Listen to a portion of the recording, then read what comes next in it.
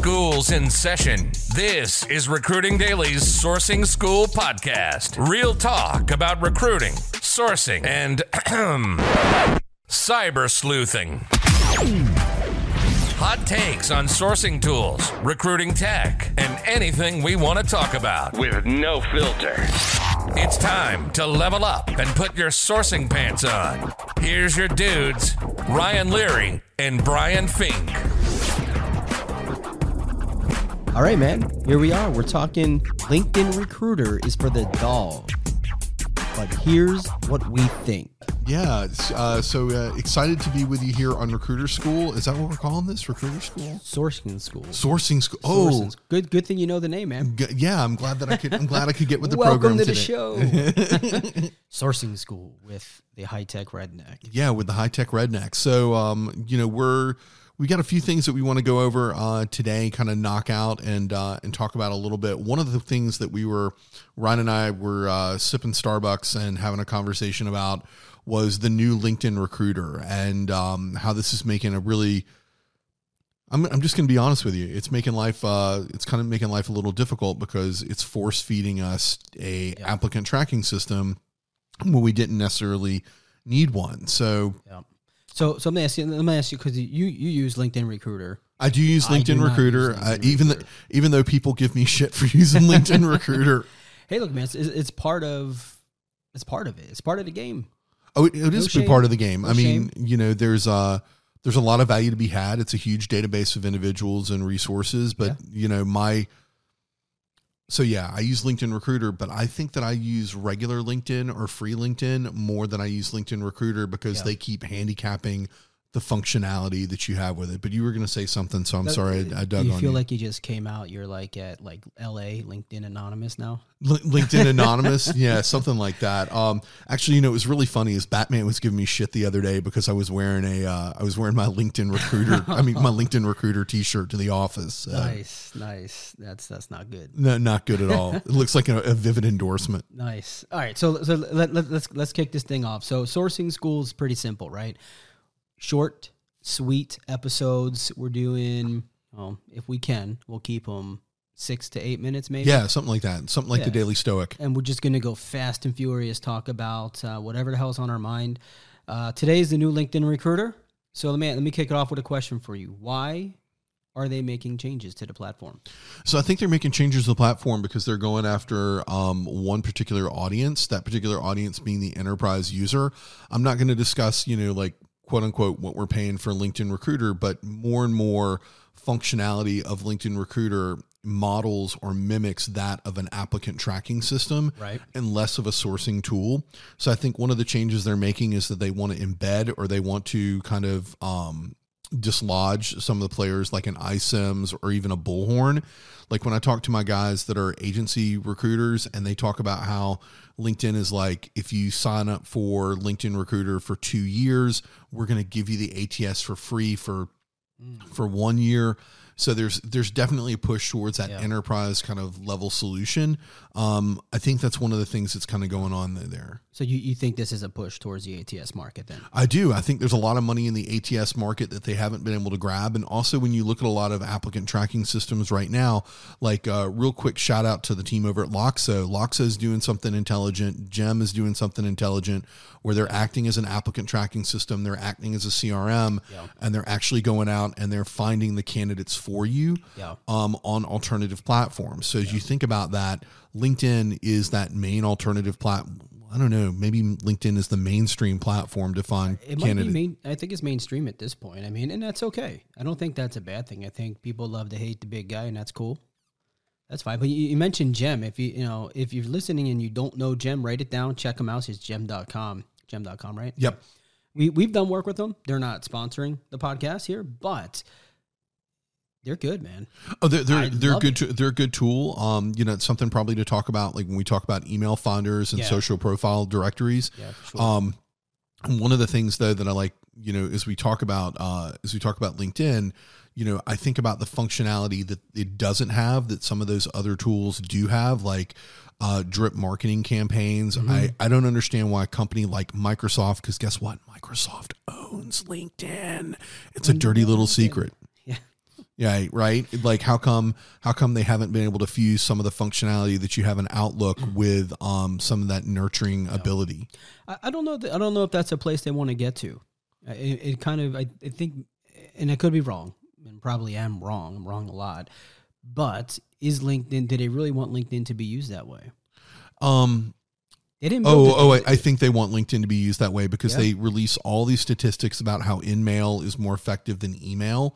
And if InMail is more, it's definitely when I get an email from somebody, I never get the subject line, right? It just it says LinkedIn or whatever the hell it says. Most of the time, I just delete it, and I go into my app at some point, and I've got 40 messages sitting there. I'm gonna catch up on them, and most of them are crap anyway. Well, so I'm not going to disagree with that. I'm going to be the first person to say, hey, look, I've got a 38% LinkedIn InMail response rate. But if you look at my email response rate is double that, right? And one of the reasons that I use LinkedIn is it's simply because I know it's going to give a notification. And when people get notifications on their phone, it's been scientifically proven that they get a little hit of dopamine, that they've just gotten a notification. So they get that little hit and then they get that message that goes with it. But my messaging on LinkedIn is super short, sweet, to the point. It's not this 5 pages of fluff. It's enough to come through that you're going to just see it on your lock screen. Interesting. What else you got on LinkedIn? So we talked about Meetup as well. So events, LinkedIn, Meetup, what's we'll see. Like I'm worried about Meetup for a number of reasons. People don't realize that Meetup got purchased by WeWork, and we know that WeWork is not in the best financial set. Although some of the latest news says by 2024 there or something like that. They're supposed to be profitable, right? That'd be interesting. Yeah. So I really like Meetup because you've got the opportunity to really kind of create groups, whether they're online or in person.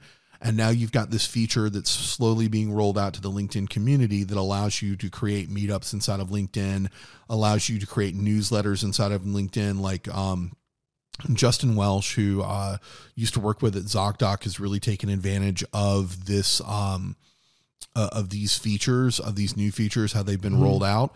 And, it's really kind of powerful for newslettering and also maybe for the meetup segment. But for meetups, I'm still using meetup.com to drive my meetups and to find candidates that are like-minded that are meeting in those areas. Or I'm still using Facebook groups to really kind of deep dive and to find those individuals there. Which does an amazing job. I still think Facebook groups is probably one of the most engaged groups or one of the most engaged platforms that I've seen. Oh, I agree with you. And I think that Facebook's putting a lot of money behind it, whereas LinkedIn has kind of let groups dwindle. I mean, we had a Super Bowl commercial for Facebook groups, right? Like what was that about? Like they have to like, I always find it interesting when Facebook or LinkedIn have to advertise because they quote talk about how much time people are spending on the platform. But I actually think that proves the point that people, or illustrates the point that there's actually diminishing amount of time that's being spent on the platform. I think that's actually one of the reasons that LinkedIn is trying to figure out the different versions that they're trying to sell people, and also the different content formats that they're trying to put their platform onto.